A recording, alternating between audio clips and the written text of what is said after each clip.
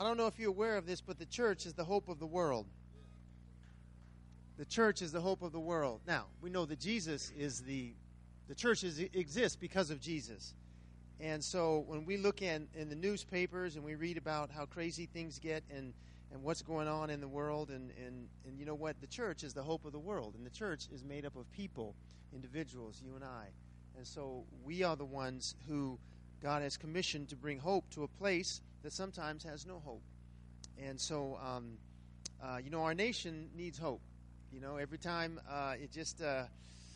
more and more freedoms get taken away, more and more restrictions get placed on us, and it's the responsibility of the church to stand up and to take a stand, even when it seems like maybe supposedly the majority is against the things that we believe.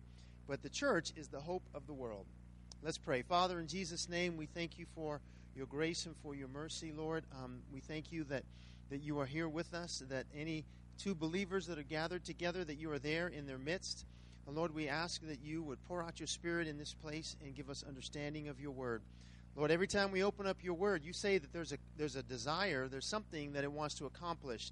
And so let your word accomplish all that your heart's desire is tonight. Lord, we can read something that's thousands of years old, and yet it is every bit as fresh as it was when it was penned by Moses. And so, God, speak by your Spirit and give us ears to hear what you want to say.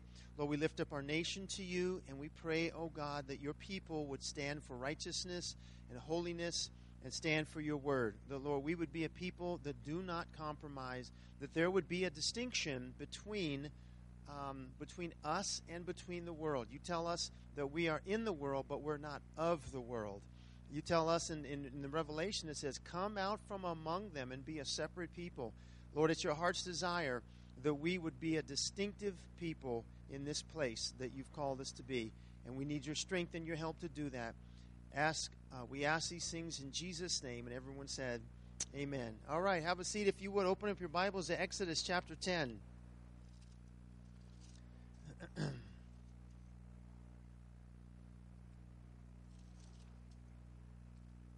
Actually, you know what?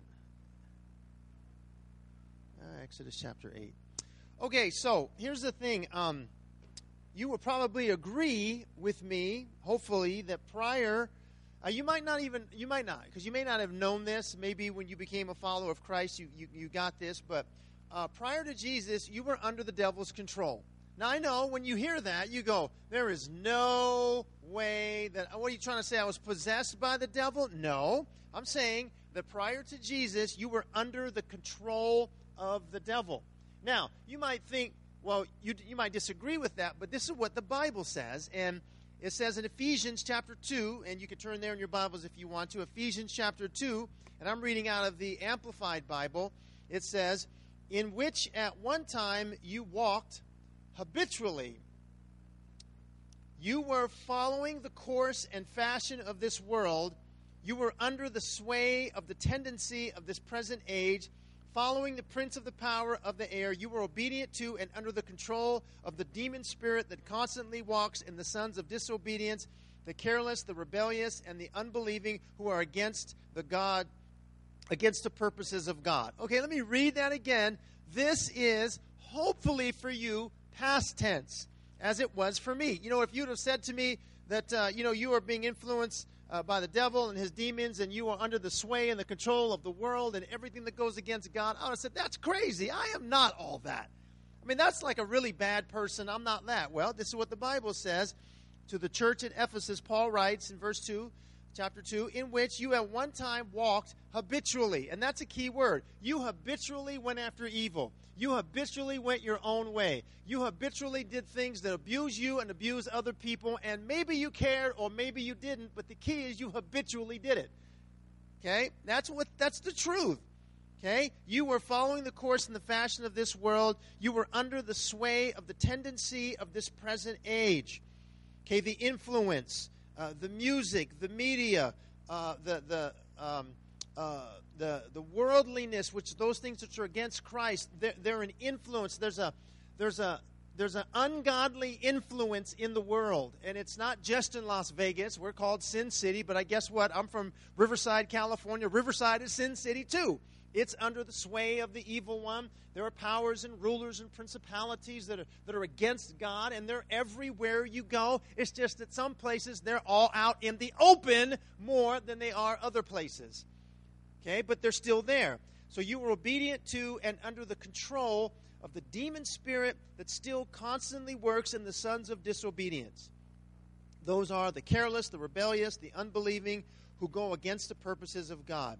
When I was a non-believer, I did not intentionally go against the purposes of God because I didn't know what the purposes of God were, nor did I care. I mean, that's not God's purpose for you. I don't care. I mean, I'm not really concerned about God's purposes for me.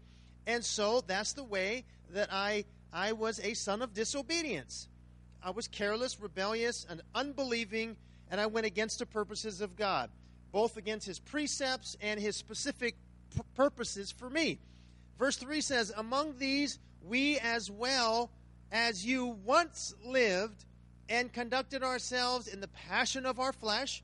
You know, if it feels good, do it. Whatever you feel like doing. And I tell you, one of the things that concerns me so much about young people today is our young people are a feelings-oriented people.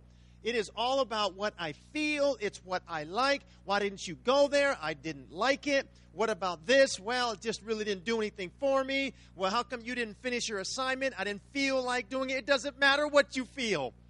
You know, that's very children are based on feelings alone, and as they get older, hopefully they will learn you can't live your life by feelings. You have to live your life by precepts and conviction.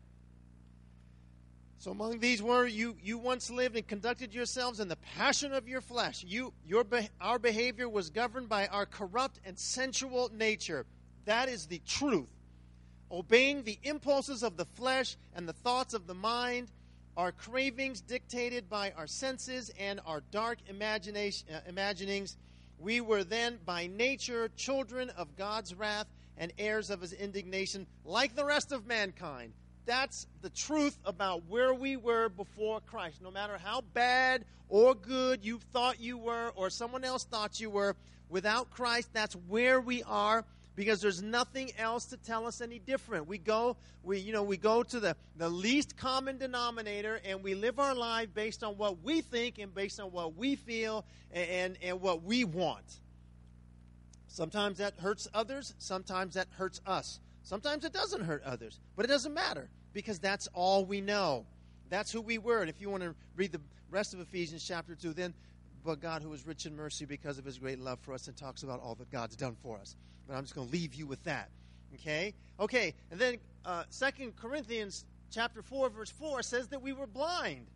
Not physically blind, but spiritually blind. And so it backs up what it says in Ephesians. It says, for the God of this world, that is Satan and his minions, but in particular Satan, has blinded the unbelievers' eyes, no, minds. See, it's one thing if your eyes are blinded. It's another thing if your mind is blinded. Because if your mind is blinded, it doesn't matter if you can see or not.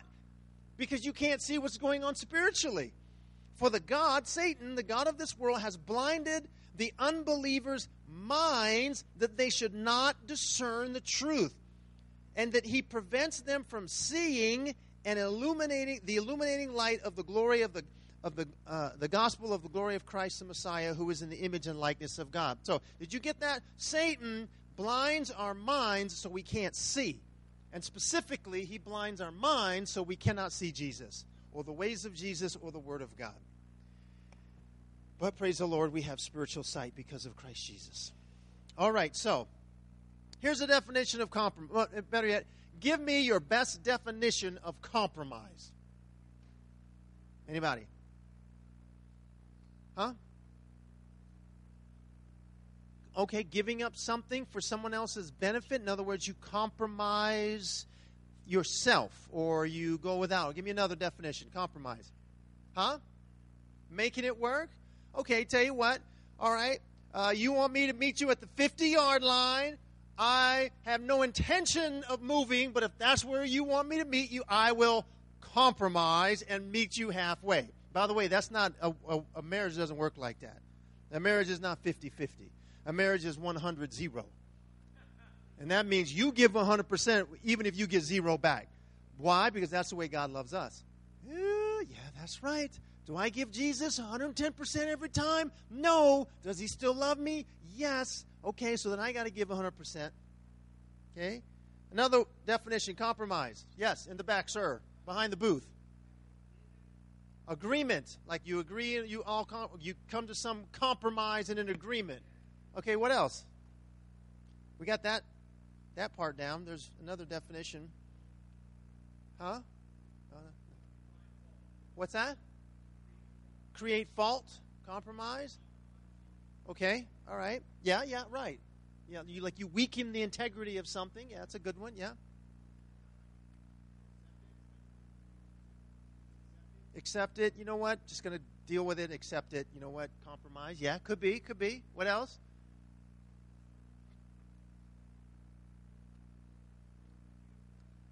Jeopardizing something. Heard another word? Oh. Sidestepping your beliefs. Compromising in values. Definition, weaken a reputation or a principle by accepting standards that are lower than is desirable. Okay, yielding, but not in a positive way. Like, it's one thing to yield or humble yourself for something good.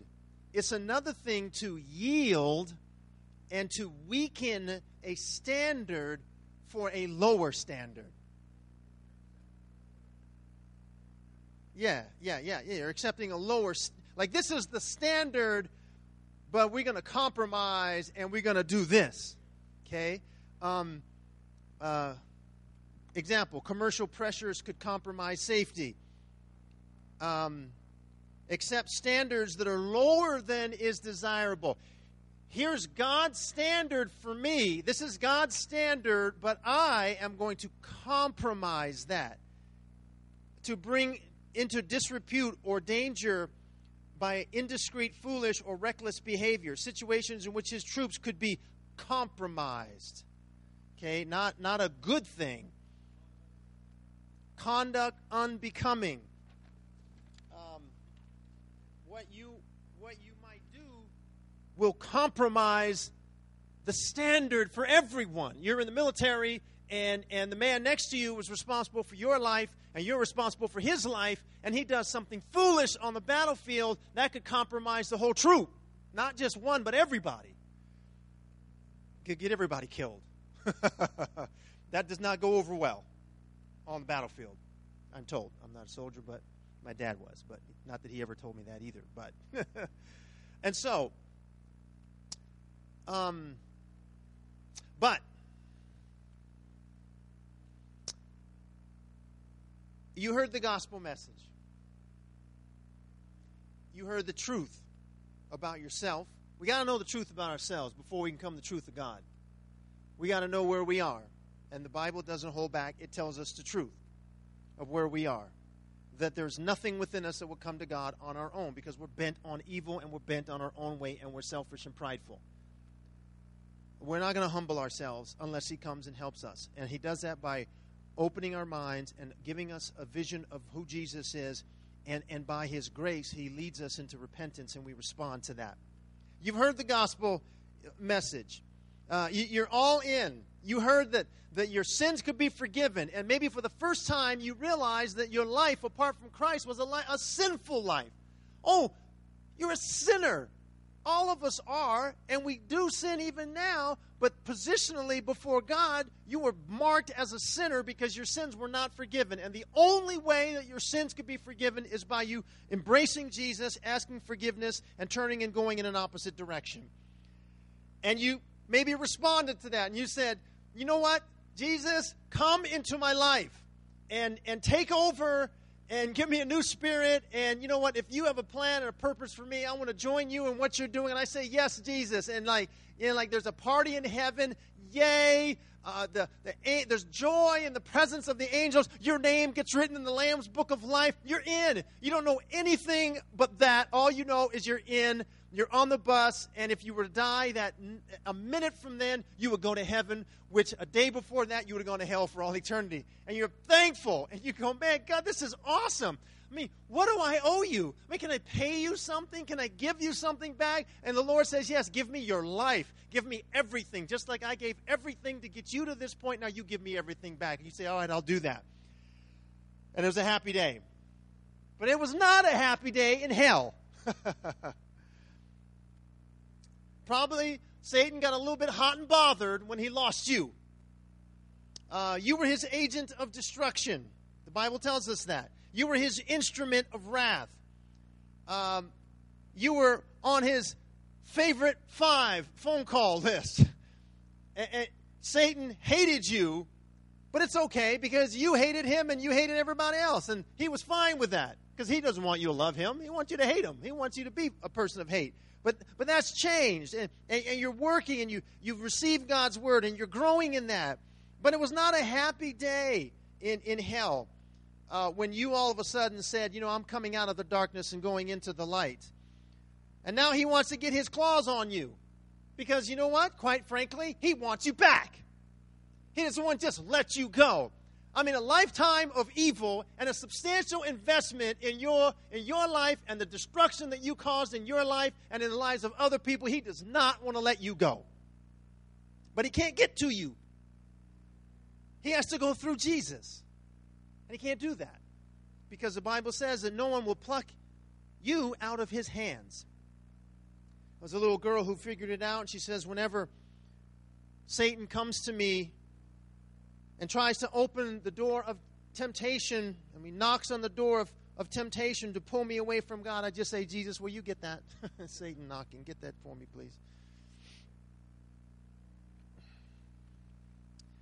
But what he can do is cause us to go down that slippery slope of compromise. Satan can't get to us.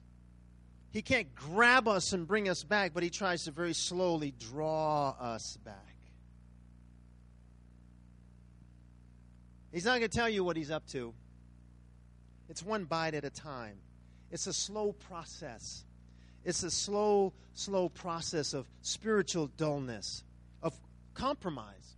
Well, the standard was here, but, I don't know, I'm kind of like down here now. I'll tell you another thing that just drives me crazy. It drives me crazy.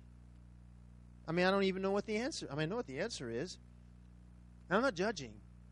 I'm just saying it just drives me crazy.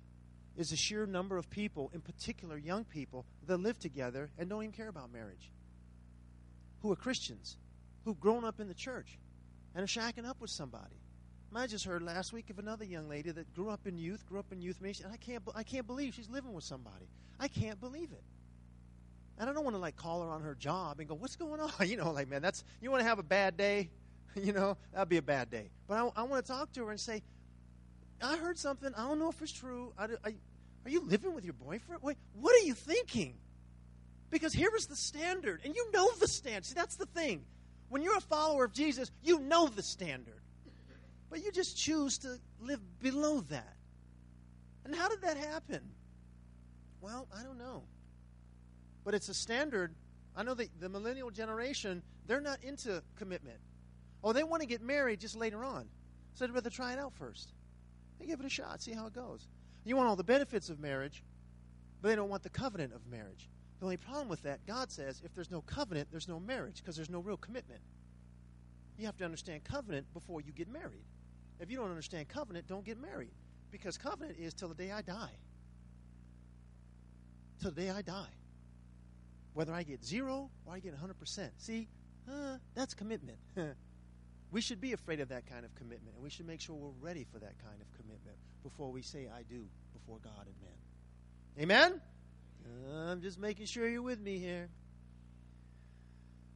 The story of Pharaoh and Moses is an illustration of how Satan attempts to get us to compromise. Egypt represents the world, the influence to draw you into sin, to draw us back to the old way of life, to draw us back to the old habits, to draw us back to the old way of slavery. Turn your Bibles to Numbers chapter 11. Stay there in Ephesians. This is my I said Ephesians, Joseph did. In Exodus,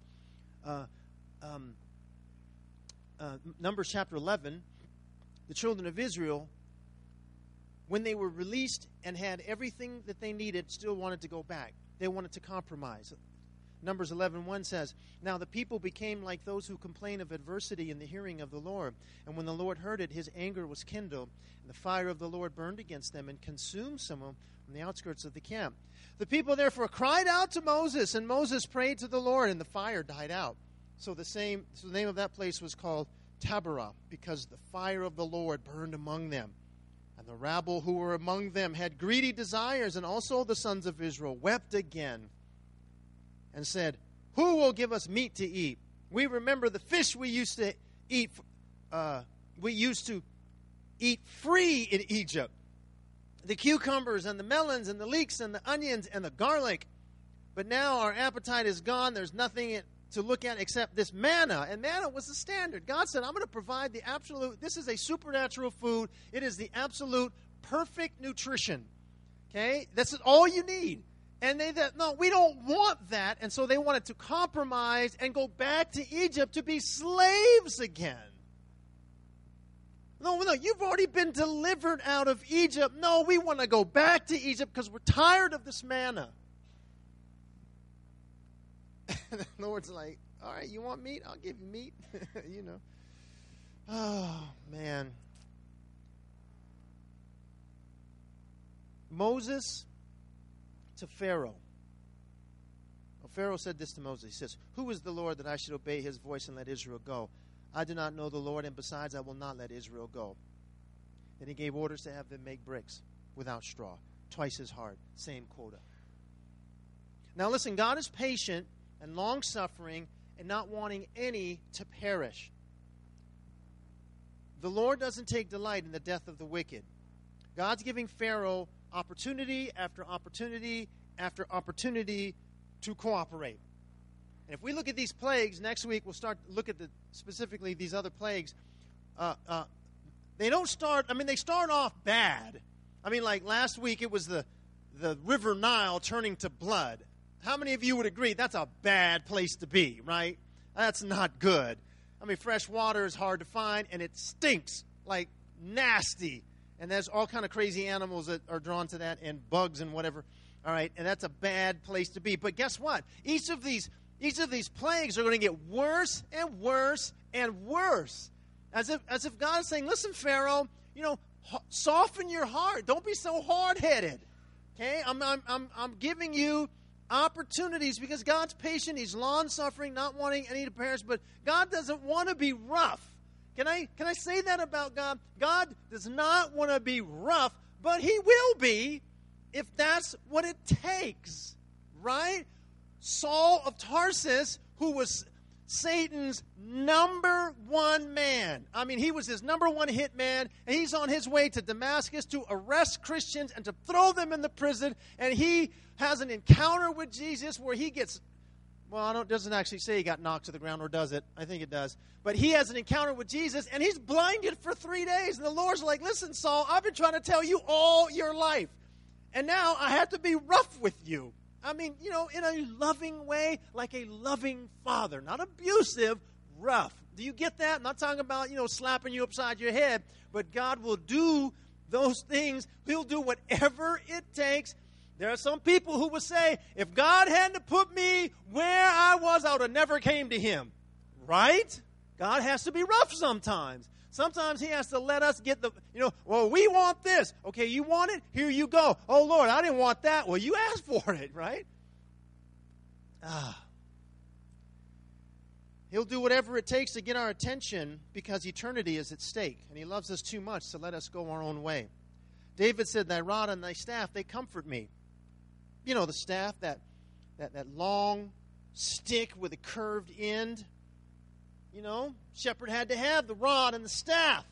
Because every once in a while, you keep the bears and the wolves, you keep those away. But every once in a while, you have a little wayward sheep.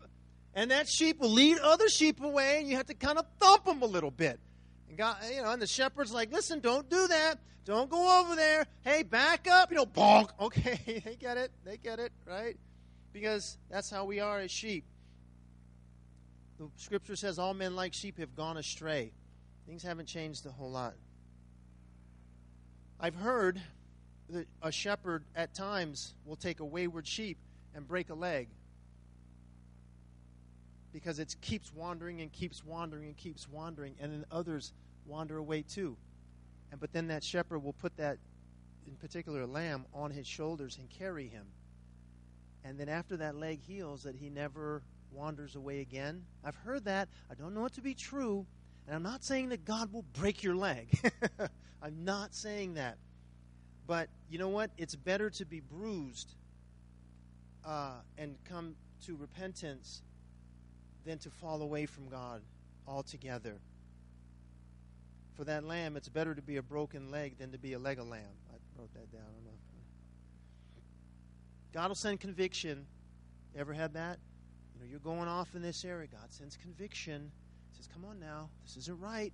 This isn't right. And you're hearing God's voice, but you're ignoring it. And that voice is getting fainter and fainter and fainter the further you go. And he sends someone in your path. You get a phone call. Aunt Gertrude comes by. These are all personal stories I will not bore you with. But it's like God's trying to speak. I had an Aunt Gertrude, you know, and on a particularly sinful night when I was in high school, she came by my house. I could not believe it. Anyway, God was trying to speak. But I wasn't a Christian, so I wasn't getting it. Right? Hard-headed. You know, he'll send some conviction. Watch out. Don't go there. That's not good. Be careful. And then thump with the rod. Ow, that hurts. Why? So we won't destroy our lives. Because the enemy wants to destroy our lives. But that's not God's heart. He says, I've come that you may have life, and that life more abundant. So the Lord's trying to be easy on Pharaoh, but his heart is getting harder and harder and harder.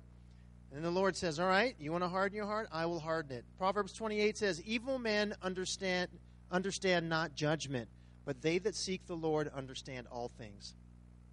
Yeah, evil men don't understand judgment, but they that seek the Lord understand all things. Proverbs 16 said, the Lord has made everything for his own purposes, even the wicked for the day of evil.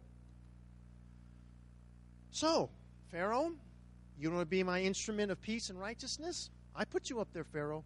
Now you're going to be my instrument of wrath.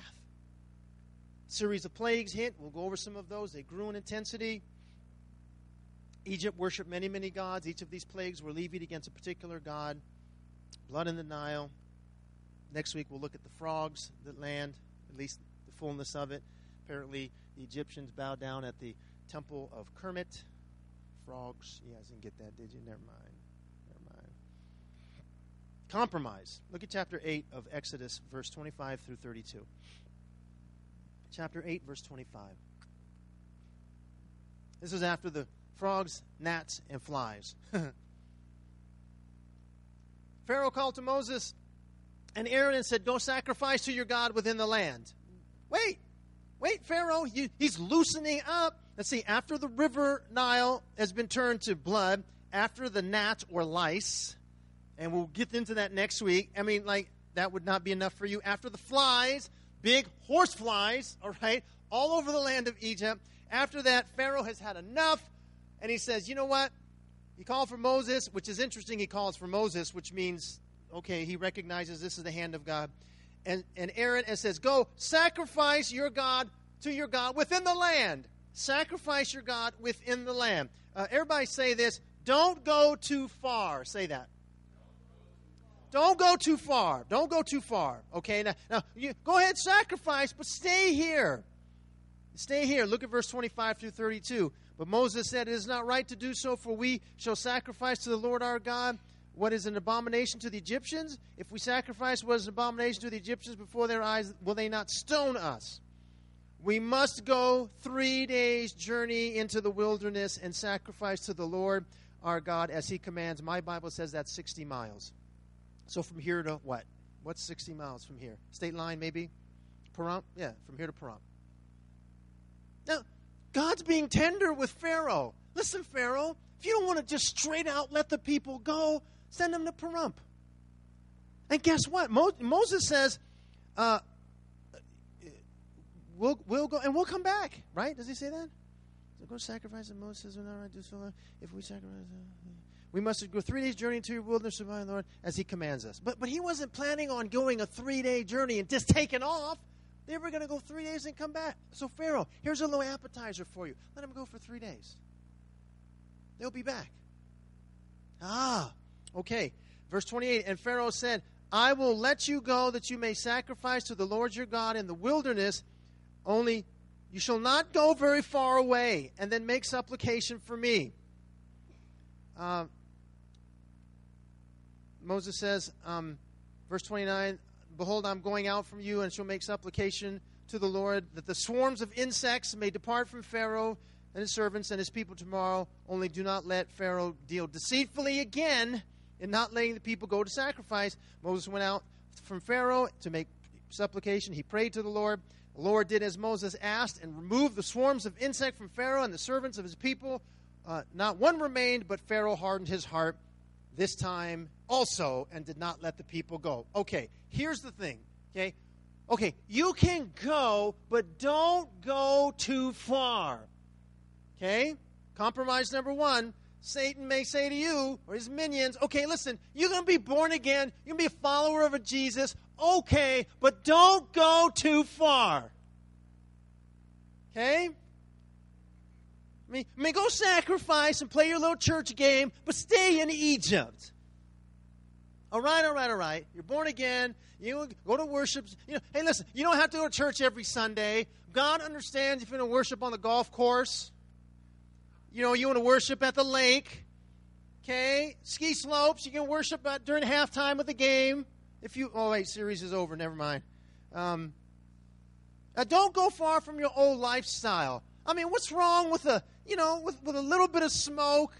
It's a little affair here, and don't be too fanatical.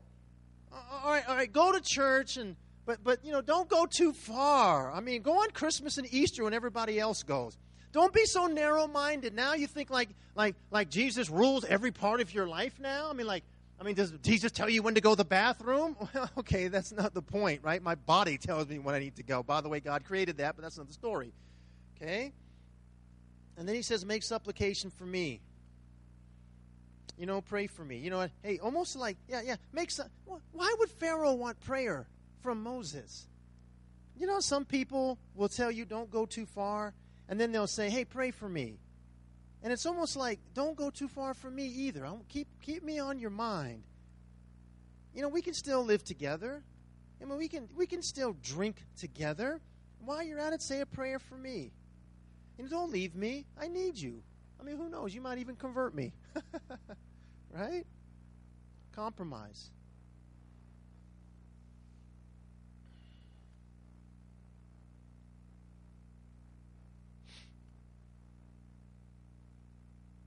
How many young people have done that in relationships where they've dated someone or gotten intimate with someone who wasn't a believer? And they thought that they were going to draw that person to Christ. And I used to tell them all the time, you know what? Stand up, man. Stand on that chair. Put your phone right there, please. Okay, pick me up. Pick me up. Pick me up. Lift me up to the Lord. Lift me up. Pick me up.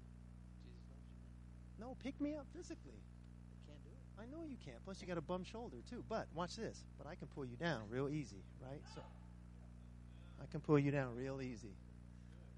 Oh, no. No, she promised she'll come to church, Pastor. She promised she'll come to church. When's she coming? Oh, Christmas? She says she'll come at Christmas. Oh, dude, I'll tell you what's going to happen. You're not going to pull her up. She's going to pull you down. I've been in that situation. Pull somebody up. The Lord said, it's not your job to pull anybody up. I'll do that. And in fact, I can't pull her up until you get out of the way. Oh, Lord. That's no compromise. Go ahead. A girl named Dawn Shelley waiting on the other side of town. She just needs about 6-7 more years to grow up. Anyway.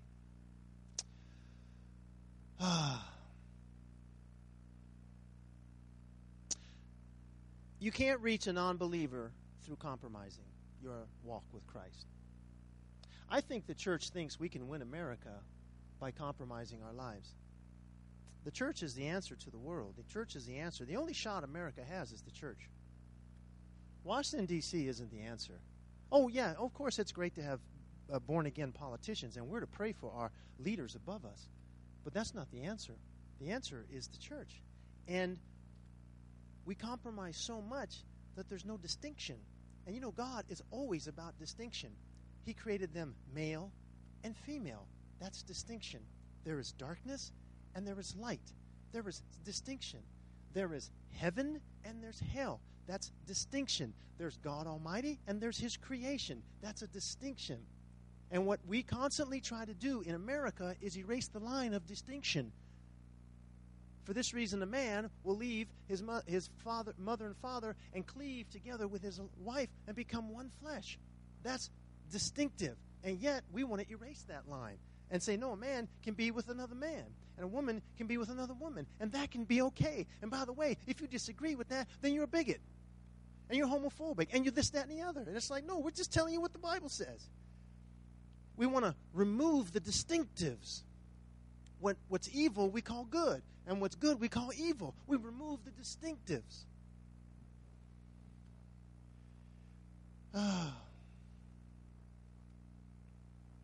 Chapter 10. Don't go too far.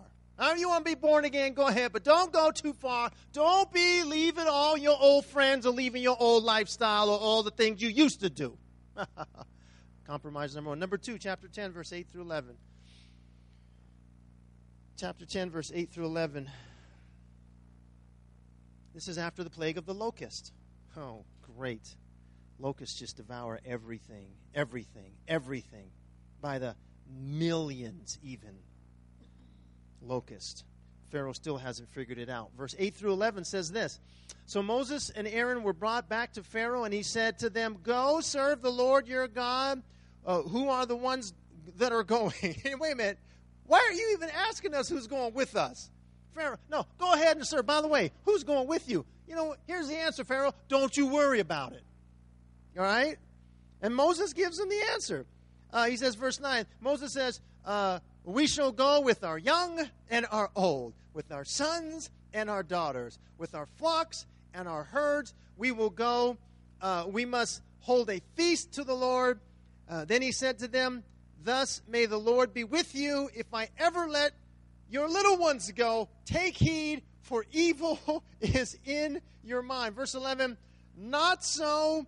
Go now, the men among you, and serve the Lord, for that is what you desire. So they were driven out from Pharaoh's presence. Did you get that? Okay, listen, man. Don't go too far. First of all, compromise number 1. Compromise number 2 is don't multiply your faith to future generations. Do not multiply your faith to future generations. You know what? Leave the kids here. Leave the kids here. Don't, now see, all you men, go ahead. But I'm keeping the women and the children. Why? Because if I have the women and children, I know you're coming back. And that's what the world wants us to do. Leave your children here. We'll take care of the little ones. Let the school system teach your kids about morality. Let the school system teach your kids about science and about who created everything, and that we're all a function of random chance plus time. And if we go far enough back in our family tree, we come from apes and monkeys, and that basically it's the strong who survive, and everything is in an evolutionary process. And you know what? When kids do crazy, outlandish, inhumane things, why do the evolutionists get upset and get mad? Because they're only doing what you've been training them all the time. Listen, we started as amoeba, and then the strong survived, then we became apes, and then Neanderthal, and the strong survived. There's no difference between that kind of behavior and what they've been taught by modern science, quote unquote. Let us teach your kids. Let us teach your girls about morality. Let us teach your girls how they should dress. Let us teach your boys how they should talk and how they should treat women and how they should have so many girls. And let us do that. That's what the culture, that's what the world says. Leave your children behind.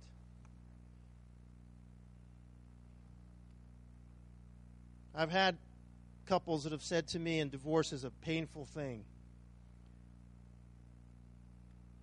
You know, our kids will get over it. And I've said, no, they won't. They won't get over it. By God's grace, they might. It's a painful, painful thing. Leave your kids behind. Listen, German pastor, pre-World War II, Nazi Germany, Hitler's on the rise. Niemöller is his name. I'll read a quote from him in the end. Hitler began to realize that there was an evangelical church in Germany that was powerful. And they had the influence of the people. And so like a good politician, he does what every good politician does. He invites them to Berlin to a big party. And he wines and dines them. And he assures them that he has no evil intent. He's taking pictures with them. He's showing them how much he cares. And, I'm with you. And it's all a lie. One pastor, Niemöller, walks up in the midst of all of these pastors, and he says to Hitler, he says, Führer, we are not concerned about the church. That is God's responsibility. He will take care of his church. Our concern is for the soul of Germany. And when he said that, all the other pastors backed up. And Hitler, being the shrewd politician that he was, realized they were distancing himself from him. And they weren't in agreement with that. And Hitler said this, don't worry about the soul of Germany. Leave that to me.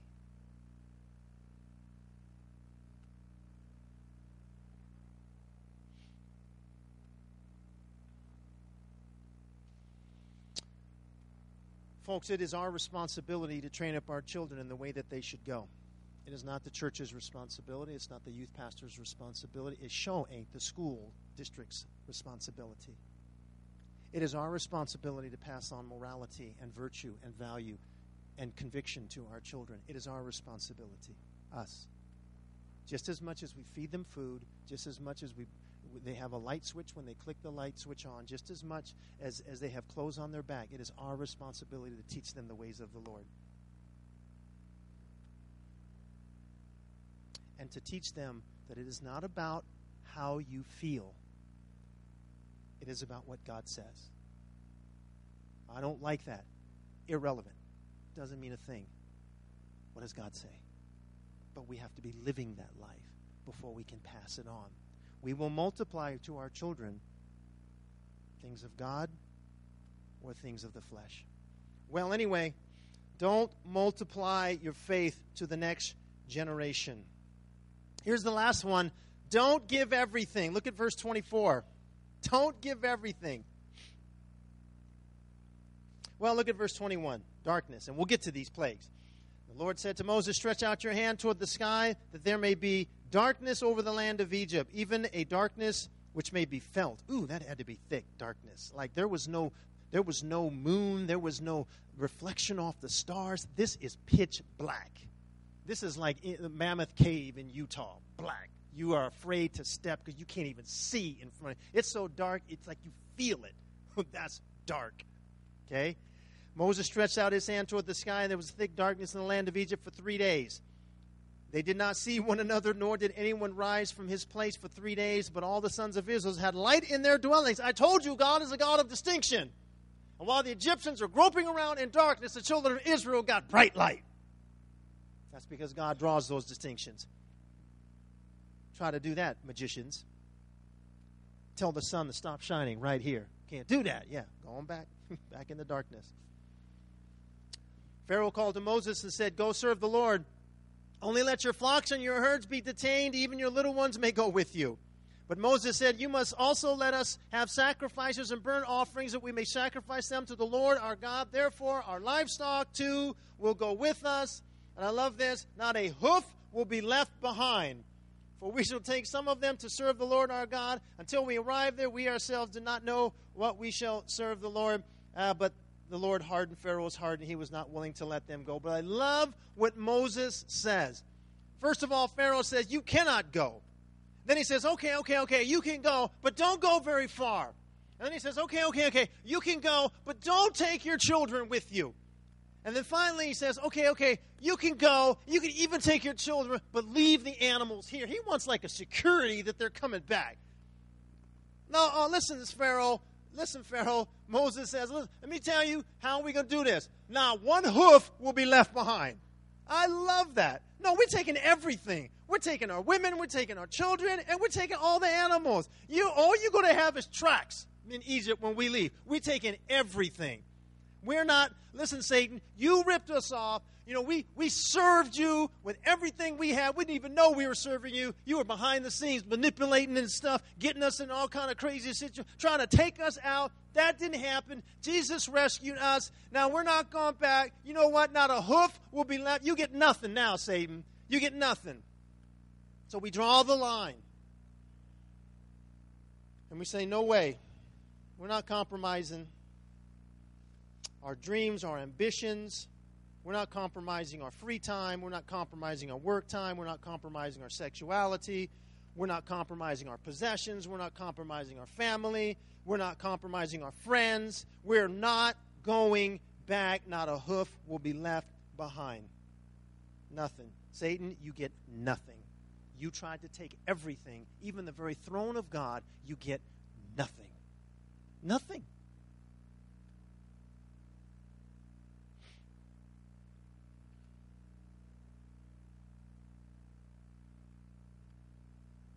The Bible says he who is often reproved hardens his heart, and that he will be cut off, and that without remedy.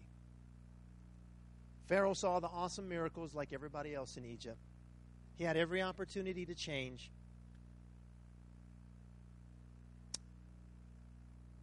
All he had to do was let the people go. He absolutely refused to do it.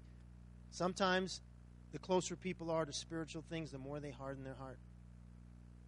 Pharaoh was right there. He couldn't do it. He couldn't do it. How much different this story would have been? I mean, after the Nile. You turn my Nile to blood. You know what? Go. Go ahead. Oh, no. He wasn't having it. And he destroyed most of Egypt. Destroyed it. So, what have we learned today? Don't go very far is Satan's plan. Don't be fanatical. Don't be like reading your Bible every day. Okay, just because the church is open don't mean you have to be there, man. Just stay home. Don't be fellowshipping like that. Don't do that.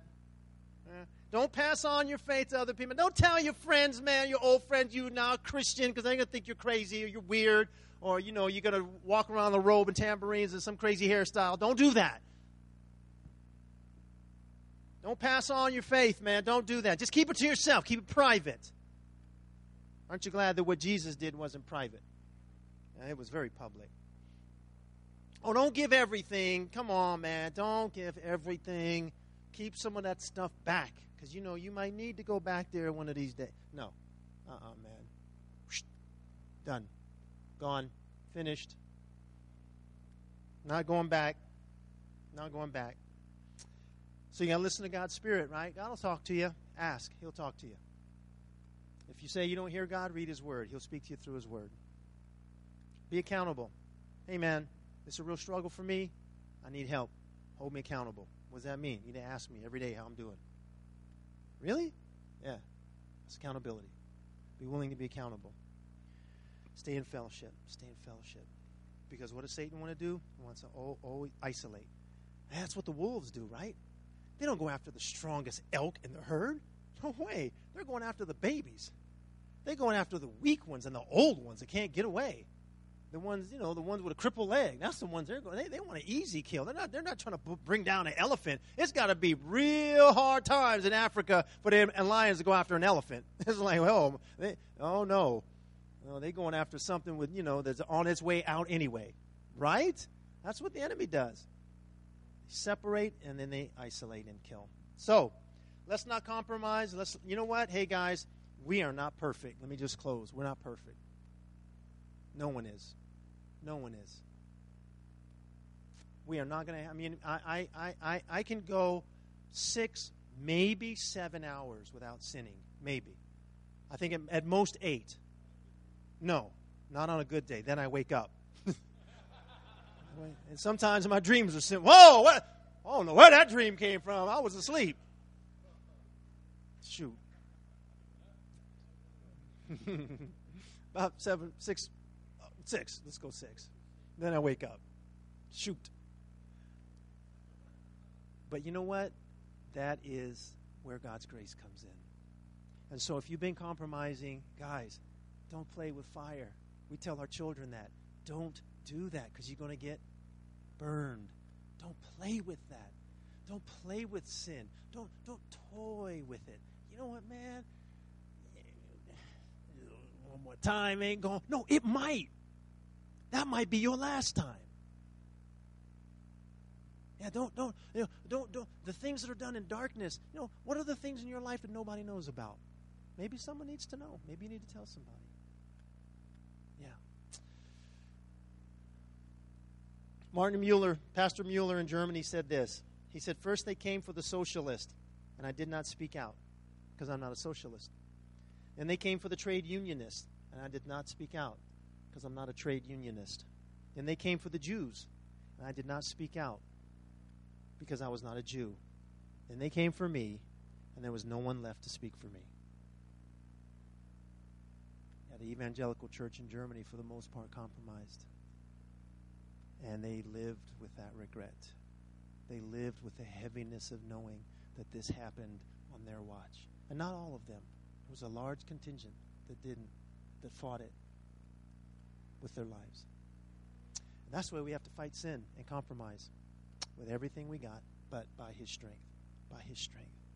By His strength. Let's pray. Father God, in the name of Jesus, we thank you for this amazing example. Lord, we are imperfect men and women. We're imperfect, not perfect, imperfect. We are vessels that struggle, and it's a war that goes on in our minds and in our hearts. But Lord, help us to choose you. Help us to choose you. And Lord, I pray for anybody here tonight that has not received Jesus as their Lord and Savior, as their God. And Lord, you're not sitting on the throne of their life, Lord. If tonight you in your heart would say, man, I did not know that I was this sergeant for Satan. I might have been a colonel or a lieutenant for Satan. I did not know that. But tonight, you understand that God's grace and mercy has called out and reached out and grabbed a hold of you. And you would say, yes, Jesus, be my Lord, be my Savior, be my Master, be my owner. And if you've never done that, or if you've just been stuck in compromise, and you're saying, man, I need God's strength and God's power right now to get out of this mud, because that's what it's like. It's like running in mud when you compromise. It takes a ton of energy, and you don't get very far. Plus, you get real dirty. Someone has to pull you out of it. It's like quicksand. And if that's you, and you would say, Jesus, save me, would you raise your hand? Anyone at all? I just want to give you that opportunity. Yes, save me tonight. Save me tonight. Anybody else? Save me, Lord. Lord, I give my heart and my life to you, every bit of it. Anyone else? Anyone else? Father God, thank you for your grace. Thank you for your mercy. Lead us by your Spirit. We love you, Lord. In Jesus' name. Everyone said, amen. God